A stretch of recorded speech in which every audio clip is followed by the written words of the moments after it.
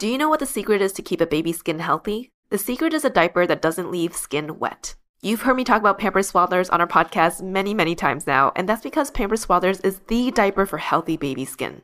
Pampers Swaddlers absorbs wetness better than the leading value brand and provides up to 100% leak-proof skin protection and up to 0% skin irritation. And if you're a fan of Pampers, you've got to check out their new Pampers Free and Gentle wipes, which clean better than Huggies Natural Care and are 5 times stronger, so they resist tearing during a diaper change. With Free and Gentle, mess meets its match. And if you're like me and you love saving and getting rewarded for something you gotta buy anyway, like diapers, don't forget to download the Pampers Club app today and earn Pampers Cash. You can redeem your Pampers Cash for exclusive Pampers coupon savings and rewards. Try Swaddlers with new Pampers Free and Gentle wipes for healthy baby skin. For trusted protection, trust Pampers, the #1 pediatrician recommended brand.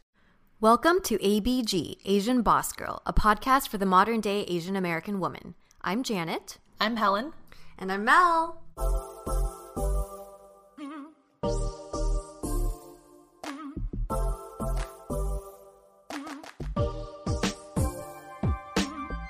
This episode is dedicated to the wondrous, sensual, powerful, confusing, beautiful, sometimes hairy topic of our vajayjays.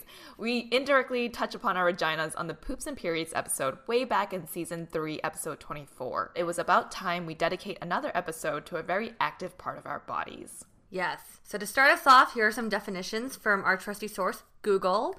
And according to Healthline, when people talk about the vagina, they're usually referring to the vulva, which is the outer part of the female genitalia. Genitalia. That sounds like also an Italian dish. The vulva includes the labia, the vaginal opening, clitoris, and urethra. So I think it's genitalia. Yeah. Okay, thanks, Helen. I never address it that way, to be honest, but thank you for clarifying me. To get real medical here, the vagina is a muscular canal lined with nerves and mucous membranes. It connects the uterus and cervix to the outside of the body, allowing for menstruation, intercourse, and childbirth. But according to Urban Dictionary, which we haven't done since, season 1 in the Fuckboy? The vagina is the reason life exists. Yeah, you heard it. That's true. Mm-hmm. The source of addiction for even the most tough-minded men. Oof. Yikes. The only place the penis truly feels at home. I'm rolling my eyes right now. Yuck. Or in your own hands, men. Please. Yeah. So let's share with our listeners some of our own personal experiences with our vagina. And we're going to start from the very, very beginning. Ladies, what is your earliest memory of your vagina? And what activity did it involve? I think the first time I really thought about my vagina goes back to when I got a hold of a Tampax box, and the instruction sheet showed me what the anatomy of my body looked like on the inside. And that's the first time I was like, oh shit, the vagina is like a thing. But another memory I have is probably, I think it goes back to like middle school when I was curious. And I went to the bathroom, locked the door, picked up a mirror, undressed, and I looked at my vagina. Have you ladies done that before? No, it's so funny you mentioned that because I'll talk about it when I talk about my experience. But I read a book and there was a picture of someone doing that, and it made me curious about doing it, but I never did it. Oh yeah. No, I just remember being like really ashamed of being so curious what it looked like and so afraid that someone would like also walk in on me even though the door was locked. And I was also like very, very shocked at what it looked like because I had not like watched porn or anything by that time. And I remember thinking that it's just like a really weird looking part of the body. Like the closest thing that you can probably compare it to is like a combination of your lips and your ears. But you know what? Also, you did that during middle school because your vagina, it changes. Yeah. Right? When you're really young, and then when you're going through puberty, and then when you're a much older woman, and then even after childbirth, it looks different. It does. I don't think I've looked at it since then, but Mel's like cracking up. Because I just pictured this ear in a vagina. No, a ear. An ear and a lip mixed together. Isn't that the best? Like, isn't that the closest thing? That's a good on your body. Yeah. Those are good comparisons. No, that's exactly. It's not a toe. I hope not. I don't know. That's really funny. How about you, Mel?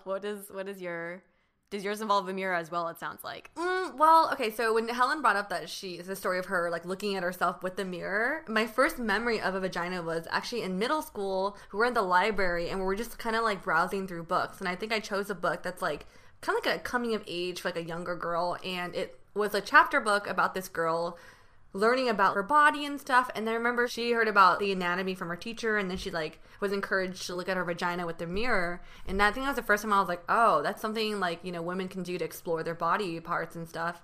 But I think for me, I was like afraid to do it, so I didn't do that actually.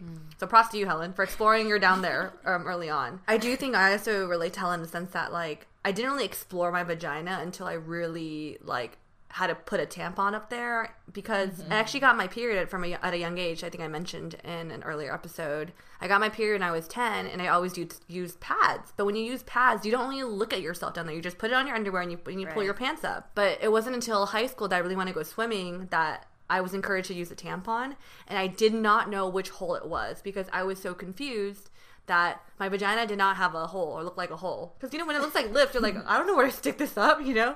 And Yeah. So that was the first time I was like, oh, like in between these little lips, that's the hole.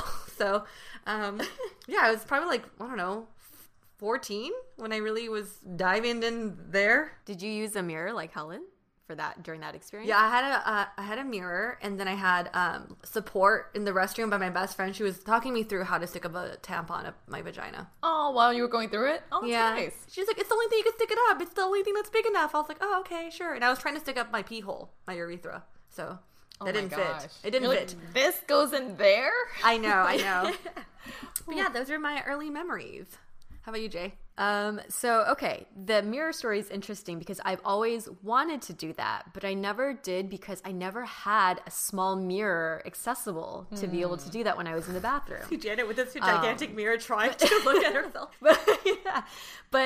So when we talked about kind of how the vagina changes from like youth all the way to adulthood, my earliest memory is actually from like when I was very young and like bath time with my mom and my sister. So it was the first time that I had the concept of like, you have like organs, right? And at that age, you're not thinking about any, like it was in the context of like bathing yourself, learning how to scrub your body, learning how to clean things. And it's important that you clean, you know, the vagina, especially for younger girls. Yeast infections are pretty popular because they don't clean properly down there. So my earliest memory is like looking at the organ really as just like another part of the body, right? But then I do remember in like middle school, because once you start going through puberty, it started to change, right? And then I was like, I remember being really concerned that something was wrong with me because it was starting to get, and maybe this is too graphic in description, but you know, it like changes color a little bit and it gets a little bit wrinkly and stuff. No, that's true. I feel, yeah, I get that. Yeah, and I was really scared. I was like, oh my God, is there something wrong with me? Like, is this supposed to be happening? But yes, if you're super young and you're listening to us, I don't know that you should be, but but that's normal. So, okay, so we shared the earliest memory of you and your relationship with your vagina. Do you remember who it was that you first like openly had a conversation with about your vagina? Right here on this podcast. Was it really? I don't know. It might be, because I think if I think back to like, it just, maybe this is generalizing, but I feel like within Asian culture, like people don't talk about their body parts in detail, right? I think the first time that maybe the conversation that was closest to my vagina was probably my period, where my mom was kind of just like happy for me, and then my sister Annie, she probably just like teased me and said, "Oh, now you have to deal with it too," you know, in that way. And so I think the first person I probably really talked about it with was my ex-boyfriends. But it was more of it in like a sexualized way rather than like the beauty of what it is. Oh wait, I'm curious. Is this like dirty talk? Or what kind of... I mean, she had peanut butter for a reason. I'm pretty sure she was like, you know. Peanut butter with the lip ears? I don't know. I did not specify what the peanut butter was used for the record. It's pretty obvious, Helen. That is interesting. I think context was more just like where are the pleasure points was that type of conversation. How about for you, Mel? So my best friends and I from back home were really close. So I remember in high school, maybe this is weird, but like we used to pee together in the same bathroom and just like, you know, alternate. Like we're very open about that and our body parts. So we even like we would change and like we'll be naked in front of each other. And I think at that point, you know, obviously you're hit with puberty. and pubic hair is a thing. And so we started noticing like, oh, you have more pubic hair than me, or why am I so much more hairier than you? And so I think when we started talking about that, that's when I noticed there's like a difference with women. Like, oh, we all are built very differently in even our amount of hair. So yeah, I think I was talking about my vagina since I was like 16. Oh, wow.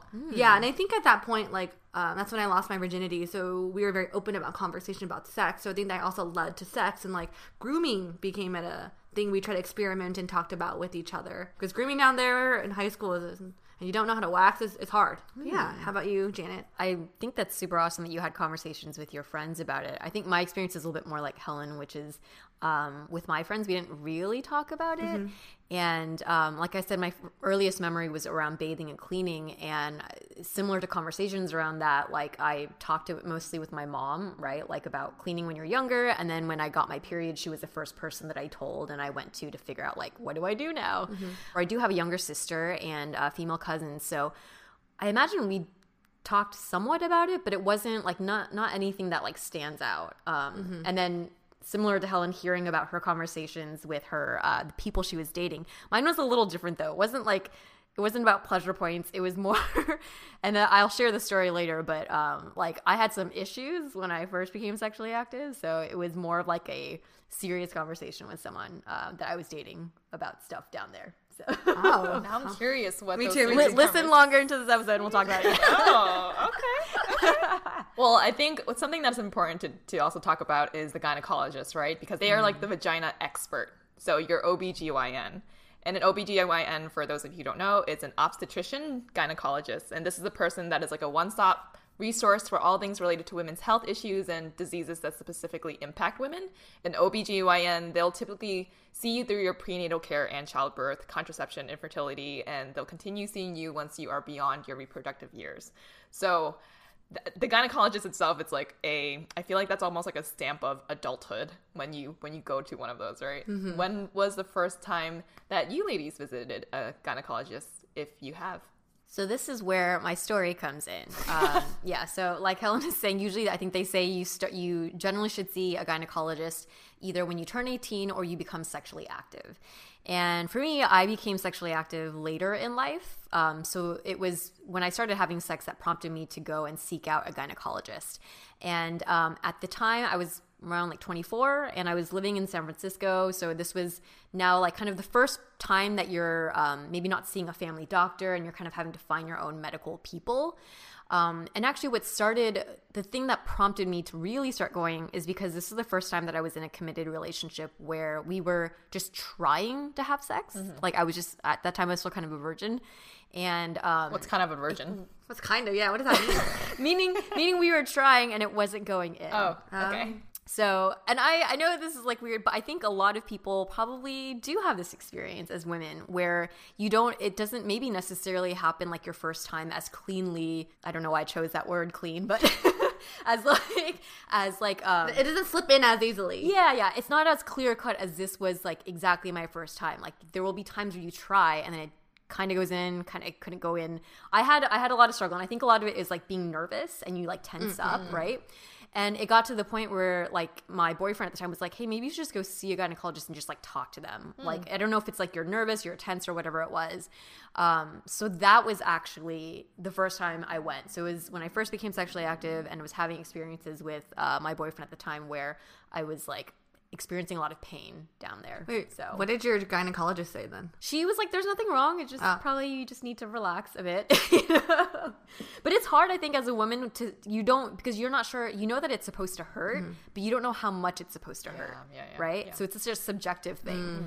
But yeah.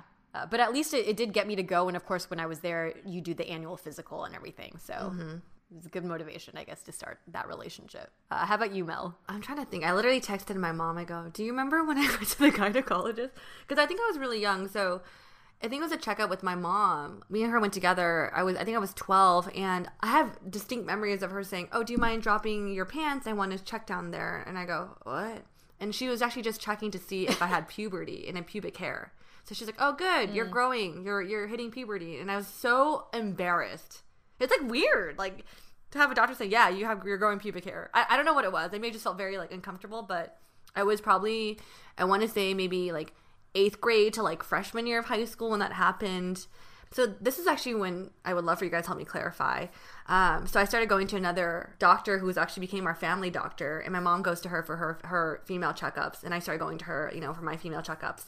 But I get confused of what's like a OBGYN versus like a family doctor, because I think when you guys told me that is if your family doctor can do the routine checkups, right? Like the female checkups. I think it just depends on whether they've been trained. A lot of family doctors, like your primary care doctors, you would go to them for if you have like a cold or like something were to happen, and they're sort of like the first stop. They'll recommend a specialist for you, and then you'll go to like an OBGYN if there's something specific to like something down there that they can't diagnose. But that's why like, for example, like my primary care doctor right now, she does also specialize in women's health. So last time I went to go get my pink eye checked, she was just like, do you also want to get a pap smear? And I was like, what? And then I got it done at the same time. So yeah, I think that's like the difference, whether or not they're trained. Actually, yeah, I should probably get a recommendation from you, Helen, because for the longest time I was looking for, I thought it'd be easier if I could just have my general practitioner also understand women's health, but it was really hard to find someone. I think also because like insurance directories don't list them. They usually are listed as only one or the other. So you're either trying to hit up all the OB-GYNs and be like, do you also do general practice? Or you're going through all the general practitioners and be like, are you also an OB? Yeah. No, I can totally recommend you to her. She's like amazing. And I never say that about doctors, because usually you're just like in and out, and it's like, okay, you checked me, I'm good. But she like gave me a call at one point just to be like, hey, how are you doing? And I was like, what? This is weird. But it was also during Christmas time, so she was just checking in and saying Merry Christmas. Oh, that is is nice. Are you not busy? Yeah. That's awesome. No, but yeah, so that was my experience with like my family doctor, also kind of doubling as like my OBGYN, I guess. Thanks for also clarifying everything for me. This is very helpful. But how about you, Helen? What was your first experience, or when did you first start going to the gynecologist? Yeah. No, I think the first time I went to one, and I can't remember if I had kind of like your experience, Mel, where you're younger and you just drop your pants. I feel like that probably did happen, but I don't remember that memory. So the one that I remember is actually pretty late in my my late 20s. So I went because, one, I knew it was important, but two, mostly because I had intercourse with someone new. And I think he had shared with me that he had intercourse with like a number of women. So I kind of freaked out because I was like, oh shit, I don't know if you carry something, even though you seem clean on the outside, like I don't know if you carry something down there that, I might have gotten. So I went because it was more of like a freak out moment that forced me to go and check STDs and stuff. I also had the experience where like I went to my doctor and I wanted to ask her to be like, I can't be like, hey, can you test me so I don't have any STDs because I just had sex with someone new. I didn't know how to say that in a professional way. So she's like, do you want a pap smear? I'm like, yes. Thinking that, please, I need a pap smear because I don't want to have STDs. And I don't know if that's still what you do to test if you STDs you can also find out through a blood test, I believe. Oh, okay. Because I didn't know what to ask for, because I think there's other tests that you need to do besides a pap smear to see if you have a disease. Generally, you can go to your general practitioner, and if you ask for just like blood tests and ask them to check the STD box, they can check that. Okay. But a pap smear will also... I think a pap smear can also pick that up, but it's mostly also for women to check to make sure that... Cervical cancer, right? Cervical cancer. Yeah, cervical cancer. Yeah. So you can do blood from an easy finger prick, genital swabs, or urine. Oh, for STD check. For STD. Great to know for our listeners, yeah.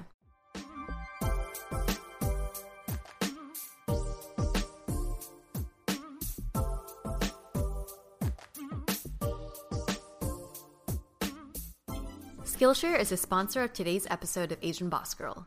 Starting a creative side hustle is not easy, but one a lot of us have a desire for. One of the main factors in achieving this goal is finding the right resources to develop your interests and skills. Skillshare is a great resource that offers classes designed for real life, so you can move your creative journey forward without putting life on hold. As ABG heads into more video content, we turn to Skillshare to help us develop these new skills. From classes like video editing with Adobe Premiere Pro to making your video look like a movie, we're able to take comfort in taking this next step for our business. Explore new skills, deepen existing passions, and get lost in creativity with classes from Skillshare. Skillshare is also incredibly affordable, especially when compared to pricey in-person classes and workshops. An annual subscription is less than $10 a month. Explore your creativity at Skillshare.com/ABG and get 2 free months of premium membership. That's right, Skillshare is offering Asian Boss Girl listeners 2 free months of unlimited access to thousands of classes. Head to Skillshare.com/ABG. Sometimes when our morning meetings run over and my stomach is growling for food, I go to Daily Harvest. Living good starts with good food, and Daily Harvest makes it easy for me to have good food right in my freezer with little effort. They are a food subscription service that delivers clean, plant-based meals and smoothies to your door. It's easy to customize and manage your orders, and each item only takes a couple of minutes to prepare. I'm a fan of their sweet potato rice bowl and smoothies, super fresh and super yum. They never use preservatives, added sugar, or artificial ingredients. They work directly with farms, and they freeze organic fruits and vegetables within hours of being harvested to lock in nutrients, flavor, and texture. In addition to bowls and smoothies, they have soups, flatbreads, and dessert bites too. Their packaging is also now 100% recyclable. Go to dailyharvest.com and enter promo code ABG to get $25 off your first box. That's promo code ABG for $25 off your first box at dailyharvest.com. dailyharvest.com.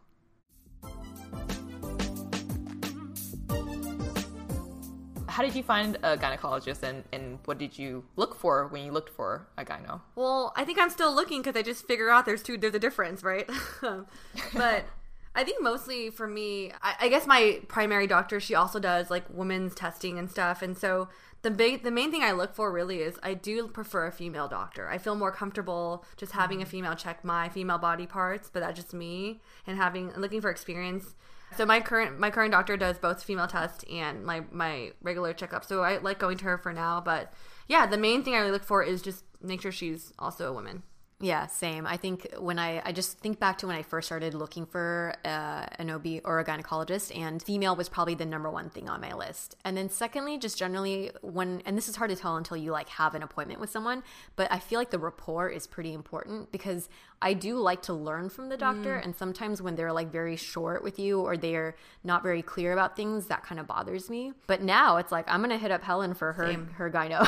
So yeah. She sounds like informative, and she's a woman. So awesome. Yeah. How about you, Helen? The first time I went to the gyno was actually a man. Ooh. And I think the preferences that I had was just to go during my lunch break. I didn't want to take time out of work, so I went during lunch. So I picked somewhere that was close by to me, and he was the closest within walking distance, and had like good ratings online. Mm-hmm. And so I just went to him, and I felt really comfortable. He was very professional about it. He like showed me everything that the tools he was using, and like all that stuff. So I felt comfortable. But I think now that there's been a lot more stories out there, like for example, Andrew Yang's wife, Evelyn, she talked about her like issues with her OBGYN person. I also agree with you ladies that for sure female is going to be like top of the list, and I'll drive out to them. I don't have to walk to them. But yes, my doctor now will be that person, making sure that it's covered by insurance and also female. Yeah. So do you ladies remember your first pap smear? Like, describe for our listeners who may have not had one yet, like what to expect. Yeah, I remember. And I did not know that you had to have like a full-on dildo pretty much enter. Wait, I was not expecting that. Wait, yours looked like a dildo? Mine looked like a duck beak. Yeah, mine was a duck beak. It was a duck beak, but like it's very phallic looking. So it's just yeah. I thought it was a smear, like it's just gonna smear the outside. So I was very shocked when the duck looking beak thing entered me. But for those of you who have not had an exam yet, I'll kind of like paint the picture of what it's like. So you enter the room, and the doctor kind of steps out so you can undress and put on a gown, and then he or she will knock on the door to make sure that you're in the gown. That's professional. That's what they should be doing. And then they'll ask you questions about if you're sexually active, if you're protecting yourself, what kinds of medication you're taking. And it kind of sounds like a conversation like you should be having with your parents, but never did. So the first time that I went to the gyno was the old Asian man, and I was like, I feel like I'm talking to my dad, and this is incredibly awkward, but it was good. And usually if you go in for just a general check, they'll give you like a breast exam, which I don't remember doing with him. And then they'll also check your abdominals. So they'll press down on your stomach to make sure there's no like lumps or anything there. And then the pelvic exam is when they take the duck looking like beak thing, which is called a speculum. Mine was plastic. It wasn't metal. I heard the metal ones are extremely cold, but so they'll stick that plastic in you. Plastic is so much better. Yeah. Well, he like lubed it up first, and then it goes in, and then there's a hinge, so it kind of like opens up your vagina, and then they can swab the inside for the cervix area. It was very uncomfortable. and awkward. Mm-hmm. How about for you, Janet?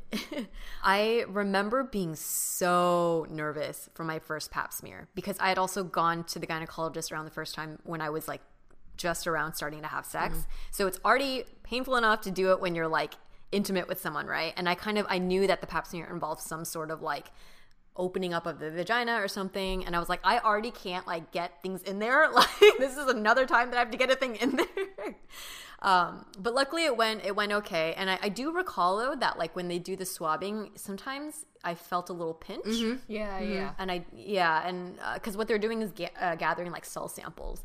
But a tip for anyone out there who might be going in for, first time pap smear, is just to like relax, because the more that you tense up, your vagina is a muscle. So it's going to be harder for it to like open up. So the best thing is just like, I kind of do this when I go for waxes too, is just breathe. You know how your wax lady will be like, take a deep breath in, and then when you take a deep breath out is when everything relaxes. She'll do the rip off. Yep. I would say the same for like for the pap smear. Just kind of like take breaths in and out, and then like that like actively kind of release your muscles down there so that it happens more naturally. And it's actually usually over very quickly, so it's like, it's not a drawn out thing. But yeah, I was really nervous, and then now it's like, it's chill. It's okay. No, I actually totally agree with Janet. Like the breathing technique really helped me relax, because I know I was tense a few times too. I don't remember my first experience getting a pap smear, but the most recent times, I remember I was a little alarmed because when they swab your cervix, I like to like look at the swab right away because I'm very curious. It's like when you poo, you want to look at your poo. Sorry, I was looking at the swab and it scared me because I saw that I was bloody. Yeah. Were you on your period? I wasn't, and I was kind of like, oh crap. Like it was definitely like a mucusy, like a blend of like mucus and like I guess a little bit of blood, and I was like, oh shoot. And I asked my doctor, I was like, is that okay? She goes, it's fine. Sometimes some cervix are kind of more sensitive than others, and they will have a little bit of like that type of like the tissue or the red or the blood. So I was like, oh, okay. She said it's normal, but yeah, so don't be alarmed, because like I was. So it's okay if it's a little bloody. Totally aligned with Helen and Janet, the beak thing, and I kind of don't mind it being cold because I feel like it's kind of like soothing in a weird ass way. I don't know. Is that weird? Soothing? I don't know. But I will. That is not the word I would pick for that experience. I know that's not the. I mean, it's a little uncomfortable when they start widening your vagina. Yeah, it feels freaking weird. But I mean, I don't mind the temperature of the beak. But wow. I'll definitely admit, like a pap smear is a little bit embarrassing, because there's sometimes I'm like, when I was getting a pap smear, I was like, okay. I was like, oh yay, I'm waxed, cool. Other times I'm like, oh fuck, I'm not waxed. Like, I know it's normal to have hair, but even for me, I'm just like, oh man, it's weird to show. But yeah, speaking of it being embarrassing, do you guys have any standout memories from your gynecologist visits or interactions with the pap smear or anything? So for me, the kind of standout memory that I have with gynecologists, because up until this point, most of my checkups have been super normal.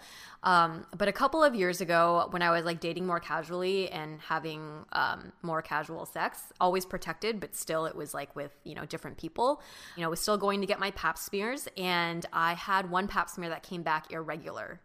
And I don't know if you guys had noticed in the last couple of years, there are all these like commercials, like TV commercials about the HPV like vaccine. So HPV stands for human papillomavirus, and it's the most commonly sexually transmitted infection. So it's not an STD, it's an STI. And it's a different virus than like herpes or HIV. And most HPV infections aren't harmful and they'll go away on their own. But there are some types that can lead to either genital warts or cancer. So I didn't have any symptoms, and I just went in for my regular annual pap smear. And when it came back irregular, she kind of gave me this spiel about HPV. And at the time, it's like the only way that the thing that will change if you get an irregular pap smear is they just tell you to get pap smears more frequently. So instead of once a year, she said, come back in 6 months and we'll do it again. And the way that we tell that you don't have anything, or like, we'll just wait for the pap smear results to come back regular, and then you'll know that your body cleared it. But up until that, so I was like, you're telling me I have to wait 6 months before I can rest easy, And the thing is, I could tell from her demeanor that it was very kind of like, oh, this happens often. But because as a professional physician, you cannot guarantee the patient anything, the words she was telling me was scary. So I remember freaking out and being like, oh my God, is this like, do I have to like tell the people that I've been sleeping with, like blah, blah, blah. And she can't tell you yes or no, right? Mm-hmm. And so I remember having this really awkward phone conversation with this guy that I'd maybe like been with like twice. And I was like, oh, so I just recently went, and I got my pap smear came back like irregular, and it, just like it might be this infection thing. And he was like, oh, dude, that's like super common. Like for anyone who's like sexually active, you probably have been or will at some point contract HPV or become a carrier. Because they actually say, I think the statistics are, there are 79 million Americans, mostly in their late teens and early 20s, who are infected. And there are, many types. And it's very common, and usually they clear up on their own. But at the time, I didn't know that. So it was super awkward conversation that I had with a dude. That's good that he was open to it, though, and also kind of like educating you on what he knew to make you not so nervous about what was going on. Yes. Yeah. No, that's a very good point. Or was he just saying that? Is that factual? It is factual. You just gave us numbers. Okay, never mind. Because he could have just been like, whatever. Let's continue. Actually, yeah, no, that's true. How I could tell is that he actually had been in the Navy for a period of time. And so as part of the Navy, the guys will sail to different places. And he's very like germophobic and very like health conscious about that stuff. So he was like, they educated us very thoroughly about like sexually transmitted diseases. I see. And he did say though that like, and for HPV, it is like guys can be carriers, and I think it's like less likely that they'll show signs. And there is a small chance that if you get HPV as a guy, it increases your chances of some sort of cancer, but it's like a rare cancer and it's kind of very rare. But yeah, so I guess for those of you out there, like educate yourself, know HPV is a thing. It's probably more of a big topic for women. If you get an irregular pap smear, it's no reason to freak out, but it is something to keep an eye out for. That's good to know. Thanks for sharing that. Yeah. How about you, Helen? Standout memories from the gyno. I think anytime I go, it's more like I think it's kind of like I mentioned this during the waxing episode where you're lying on the hospital bed and you're kind of just like getting nervous and you're like, don't get wet, don't get wet, don't get wet. I could totally see Helen. I know, having the... Yo, I can relate to that She's sitting so much. there smiling, and her mind is just like thinking that repeatedly.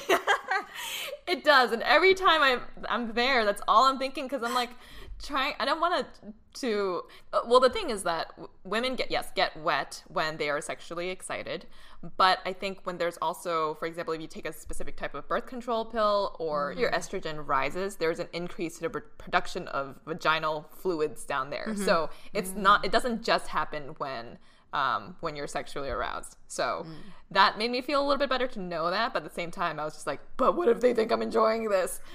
So that's my only real awkward story with getting pap smears.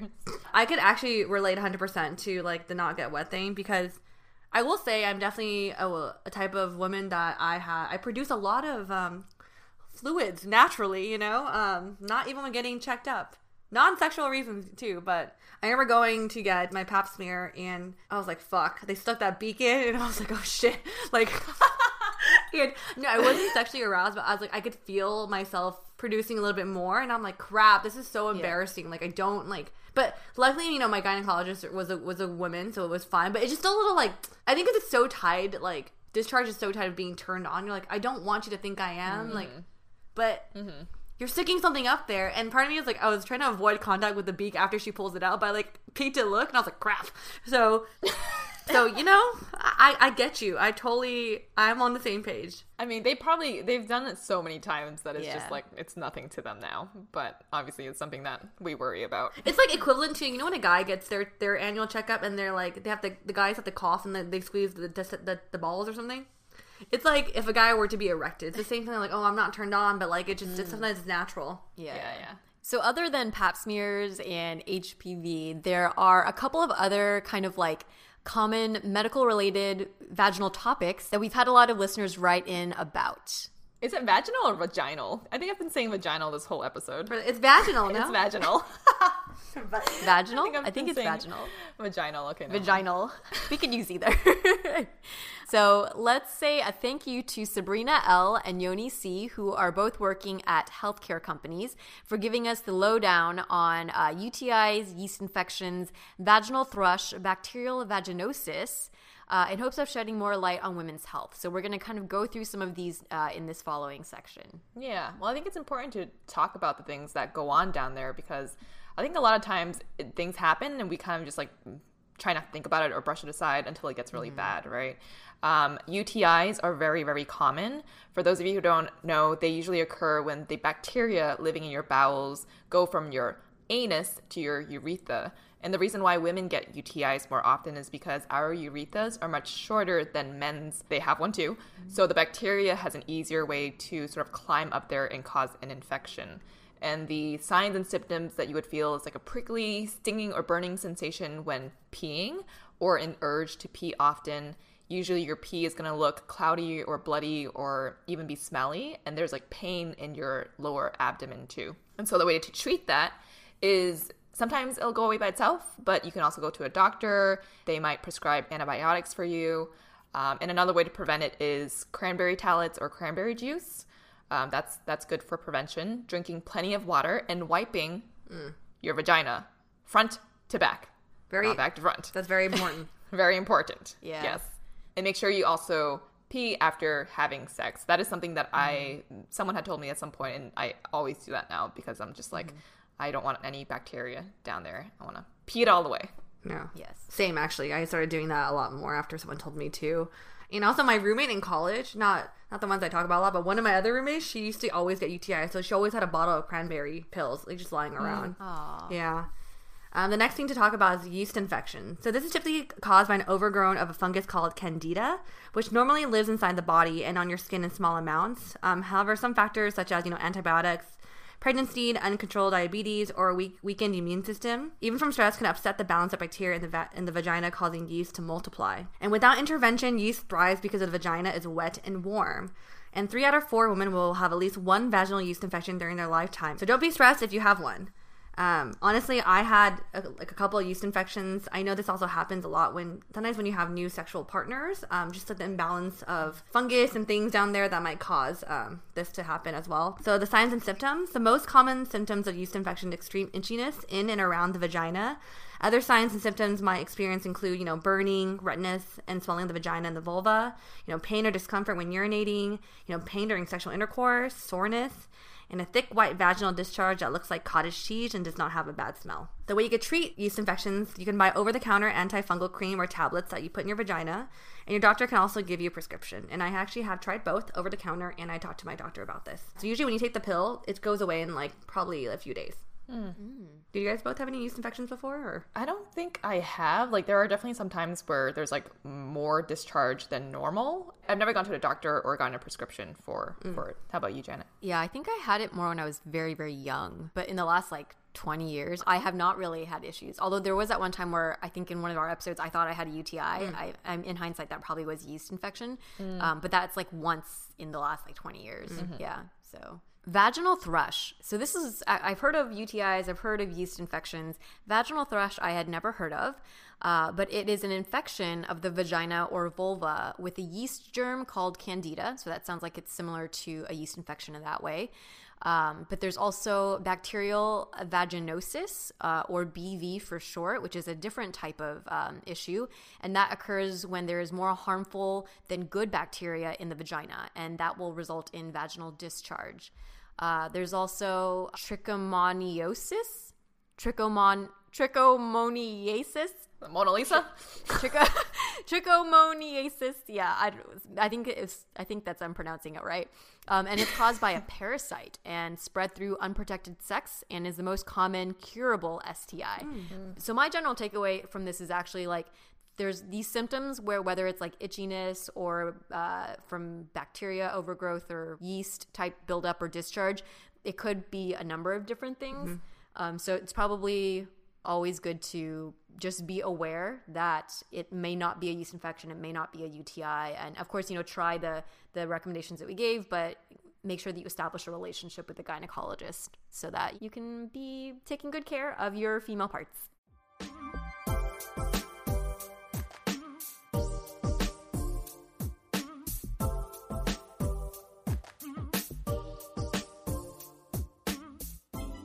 With a lot of our purchases shifting to online stores, e-commerce companies have been making changes to update their delivery services.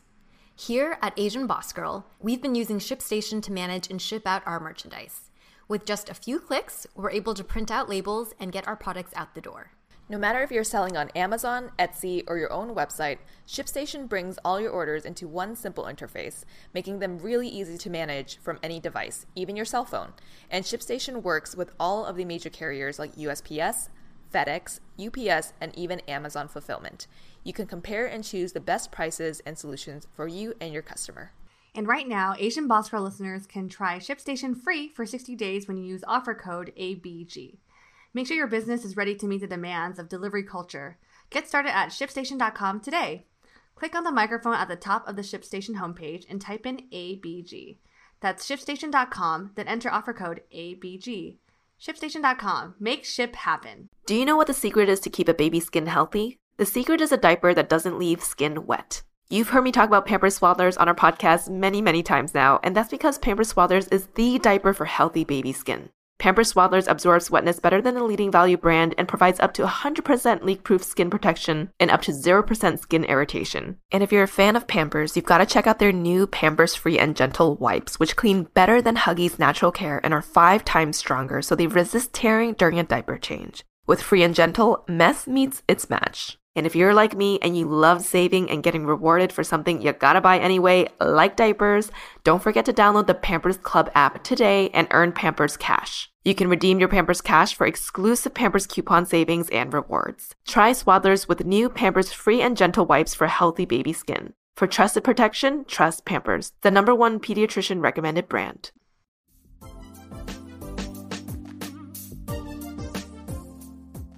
All right, so let's get into some of the fun parts. Sex and masturbation. Do you know where your clitoris is? I know I'm not saying that right. Clitoris. Clitoris. I'm gonna be completely honest. I don't do a whole lot of exploring down there. So if I had to like pinpoint it, I don't know that I really could. But here's something that I've kind of been told by a couple of dudes is that I think the placement of my clit is like kind of more inward and a little bit to the side. So it's like a little harder to find. Mm-hmm. I don't know. How about you, ladies?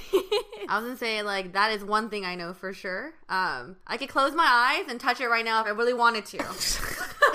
Mel, put your hands where we can see them. Right here. You can see my hands. I'm waving at them with both hands. We're on a Zoom call. Honestly, I think this is something, when you start masturbation at a young age, you start exploring yourself down there. I think it's something I'm like, oh, this feels good. So I kind of knew where it was right away. Well, I know the general area, but I don't, like, if I had to, like, open up and, like, point to the actual, like, place, I don't know that I could do that. So I think it's where your inner labia sort of meets and forms this little hood. Mm-hmm. It's known as the clitoral hood, and it's like a small, like, thing. It's like a pea. Hidden under there, so you can't really see it. But it's, I think it's usually at the top, top of your vulva. How about you, Helen? I also just learned that the clitoris has 8,000 nerve endings, which is double the amount of nerves in the penis. Did you know that? Oh. I think that's why they said it's kind of like hidden, right? Because if our clitoris was just out like a penis, you would get like overstimulation all the time. Oh, that's interesting. I like that. I don't know if it's factual, but I like that. Yeah, I know in high school, my friends and I would talk. There's this girl that actually had her clit pierced, and she ran into issues when she would run track or whatever. She would run. So she'll probably had a lot of orgasms, because it's rubbing against it, because it's like even heightened in sensation. To be honest, now that I'm talking about it, I'm not sure that was just gossip or a real story, because that was like 10 years ago. I'm also wondering if you were to pierce your clit, doesn't that like desensitize some of it? I don't know, man. I would assume that it would heighten the senses. Yeah. Oh, because it's something that's moving. Mm-hmm. Yeah. That would like move against moving. it. Yeah. I'd be afraid of like damaging some of the nerves down there. Yeah. If you're a listener and you have your clit pierced, please write into us and let us know what it's like. Yeah, we're curious. Wait, Helen, do you know where your clitoris is? I do. Okay. She just explained it. I don't know if she Googled that definition or she, through self-exploration. I know where it is. What's funny is that we actually got Janet a vibrator for her birthday. Because, we know she's living alone and, she hasn't had too many sexual partners recently. So we got her a very cute Dame vibrator, which we actually have a partnership with. So if you want a discount on Dame, go to asianbossgirl.com/partnerships. But we got that for her. And I don't think you've used it yet, Janet. Have you? No. It is a beautiful product, I will say. But no, I don't. I think we've talked about how like with masturbation, like I don't like penetration, and I think that particular one is not about. It's just a vibration or a vibrator. It doesn't penetrate. But even then, I just feel like I'm really old school and just like I kind of just use my hands. I don't putting another or using another tool or item. It's also it's like when you have the urge, like I don't want to like get out of bed and then go like grab the thing. Yeah. Well, Helen and I actually both got products that we're trying out. Honestly, I haven't tried mine yet because I have a roommate. I don't want her to hear the vibration. But here's the thing.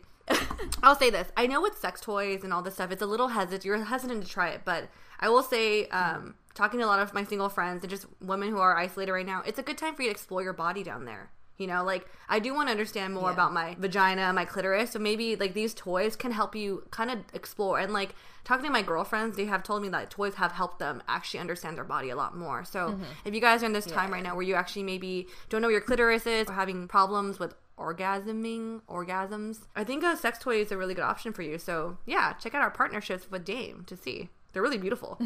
And I think I heard also most women, like 80% of women, need to have the stimulation on the outside, so in the clitoris area, in order to orgasm. So not a lot of people can actually do it through penetration. Yeah.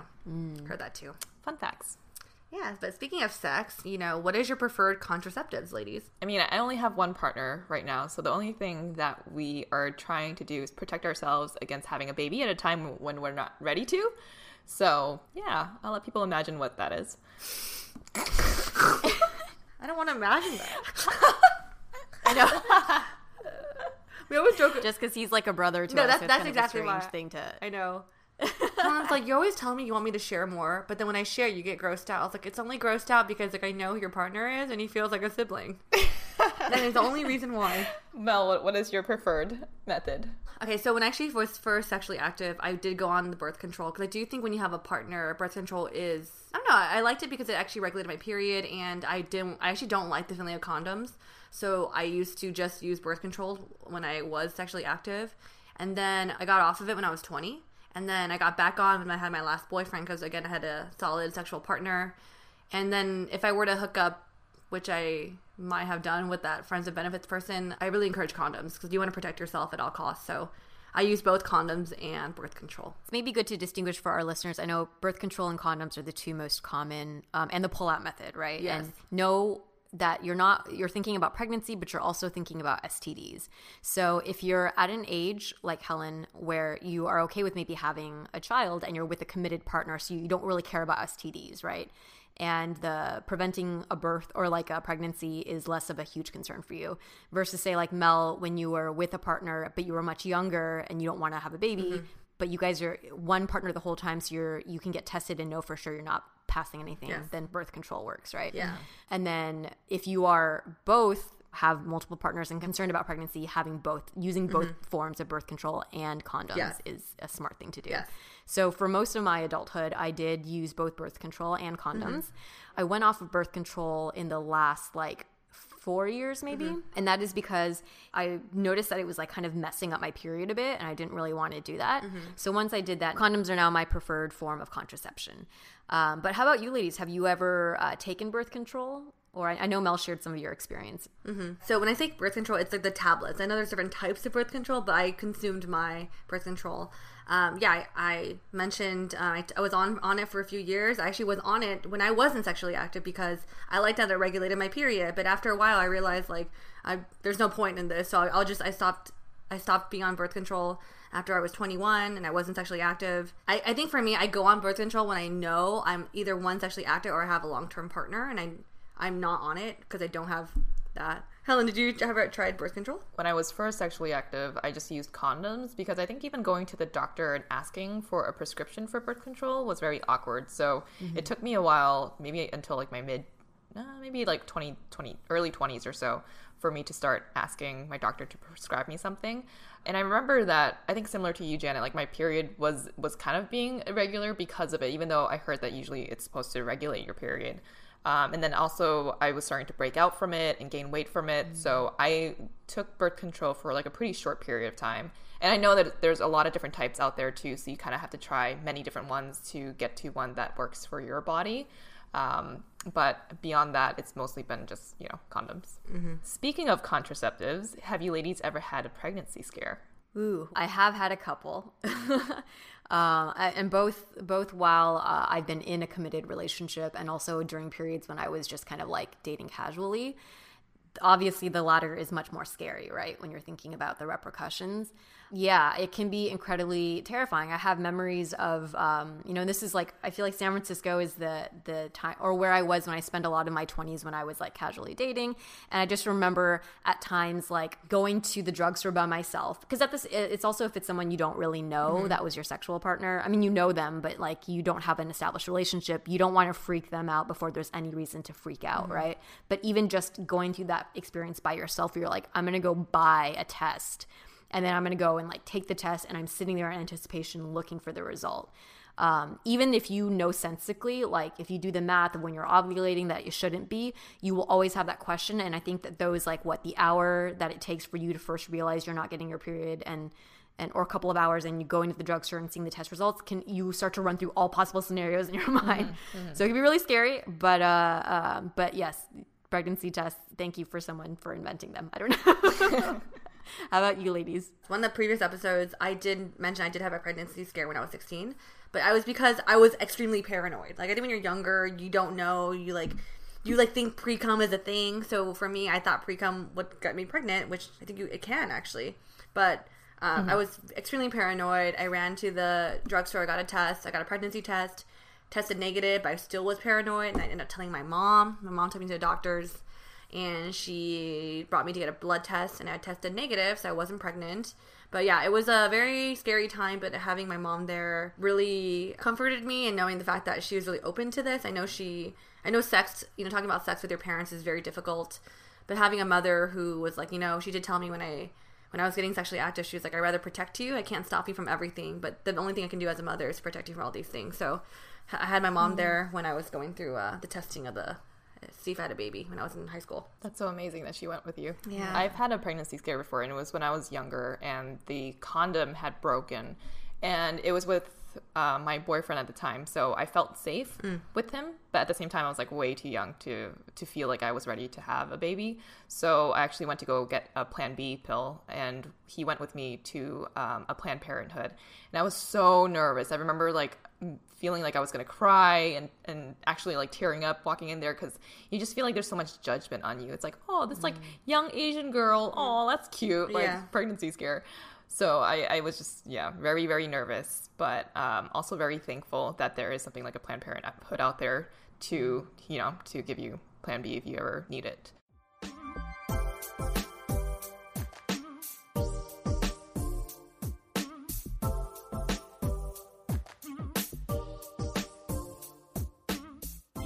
All right, ladies, let's have some fun now. If your vagina had a monologue, what would it be? So I had fun coming up with this one. I thought if my vagina had a monologue, it would be around, or I guess it's like the character in the context or their story, right? My vagina would be a tantric sex practitioner or teacher, and the monologue would probably be around sharing experiences or anecdotes. Do you guys know what tantric sex is? No, that sounds like spider sex or something.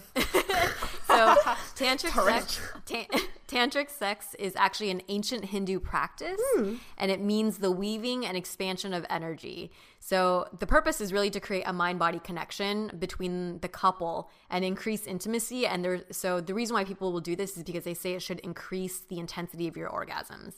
So it's almost like there's a little bit of a yogic kind of thing in it, right? But it's about like usually the theory is that you should have it really plays up the foreplay, and the sex is happening very slowly, and all the emphasis is on creating that relationship and the heat and the intimacy, and then supposedly that because you're more connected, then your orgasms will be more intense. Interesting. So what is it called again? Tantric sex? Tantric sex, yeah. What's the monologue title? I didn't really have a title. I just no. You mentioned it earlier. Like, it would be called Tantric Sex and... like I would just be a tantric sex practitioner or teacher. Oh, interesting. I can't teach any of it. I actually have never experimented with it, but it's something I've heard about, and because of like... I do find yoga meditation interesting. It was something that, it's like, it's kind of an interesting thing. Yeah. It's fun. How about you, Helen? My monologue would be called I want to see the light of day. Whoa. Oh. But because I feel like our vaginas have always been so hidden, it will remain hidden. But I think even in thought and discussion about the vagina, like even earlier when you asked me when was the last time you talked about your vagina, I'm just like, I don't even know if I've ever really done that before until this podcast and this episode. So something that I'm also starting to notice is, and this happened this year, is that I'm actually becoming very thankful for every time I do get my period. And I think about wanting, my vagina to eventually push out a baby and all of that. Like I'm becoming very thankful for my body and my period and my vagina, which I'd never been before. And I feel like your vagina is something that's always just, hidden, double layered for some people, underwear and pants. Janet's just pants. Yeah. But it's like super, super trapped in there, So my monologue would be metaphorically that it wants to see the light of day. Aw, that's beautiful. I really like that. That is really nice. How about you, Mel? Yours is going to be like frog sex or something.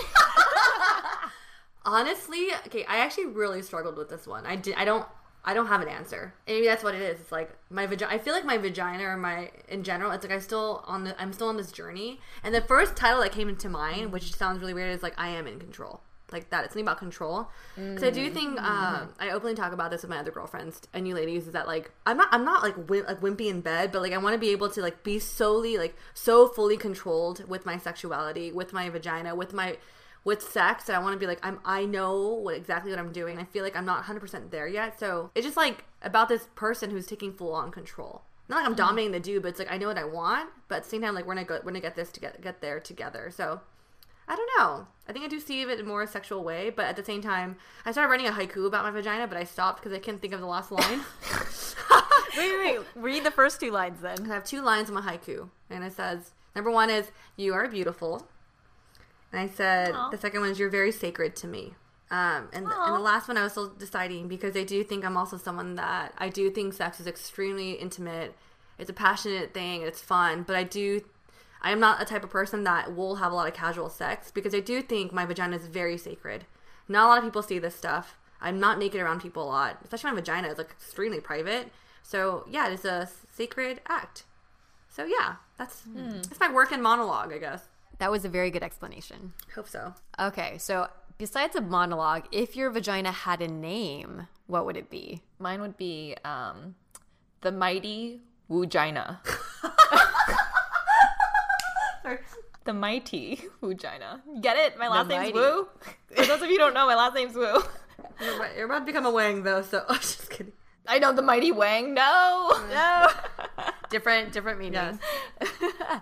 Mel, how about you? What would your name of your vagina be? Okay, this is not a really serious name, but I just thought of it because I'm a big Friends fan. Big Friends fan. I know how Monica calls her, like, the flower. And I was like, oh, yeah, the flower. Mm-hmm. My flower. Oh, Mel's flower. That's kind of close to mine. I said my vagina would be called Rose. Oh. I don't really know why. I like that name, and it's an object, and there's references of flowers and women's vaginas. And it's really weird. I do associate your vagina with flowers. Like, even Jane the Virgin, like, it's all through media, It's like a very flower type of thing. But I would never name my fucking vagina Flower. What kind of flower? What kind of flower? So it's kind of like Janet, where she picked a rose. What flower would you most associate it with? Like a tulip? Oh, maybe a tulip. Yeah, a tulip. Yeah. That's a cute one. Mel's a total tulip. Total Or your tulip. vagina's a total tulip.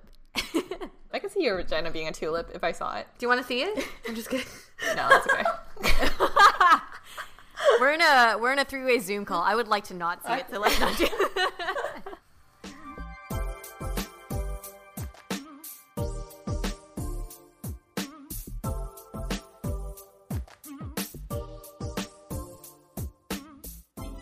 All right, thank you everyone for joining in on our episode today. Women's health is typically seen as such a taboo topic, perhaps especially amongst Asian culture, and many women don't realize that in addition to a dentist, an eye doctor, a primary care doctor, or PCP, it is important that we also have an OBGYN, someone who will address any issues with our fertility, birth control, cancer prevention, and sexually transmitted diseases. Yes, and women should be tested annually for chlamydia or gonorrhea if they are sexually active under the age of 25.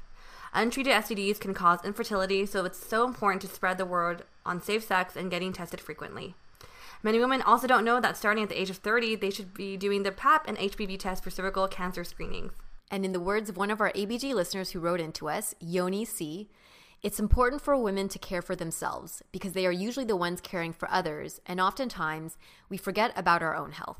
We also have some partnerships that we are happy to share with you. As mentioned earlier, Dame is a female pleasure company, so you can find a lot of different vibrators and fun toys on there. Look for links and codes in our show notes. And for more partnership discounts, head to our website, asianbossgirl.com/partnerships. You can find us on all the podcasting platforms. We are Asian Boss Girl. Follow us on Spotify, subscribe to us on Apple Podcasts, and leave us a rating and review. And if you'd like to support us through monthly donations, you can do so at anchor.fm/AsianBossGirl/support. We are also very active on social. Our handle is @AsianBossGirl. And if you resonated with today's episode, screen cap the podcast, tag us, and we can reshare on our IG story. You can now also find us on YouTube, where we have started posting some various videos. So subscribe to us at Asian Boss Girl. And thank you to our super talented editor, Michelle, for working all her magic on our episodes, including this one. Catch you all on the next episode. Bye!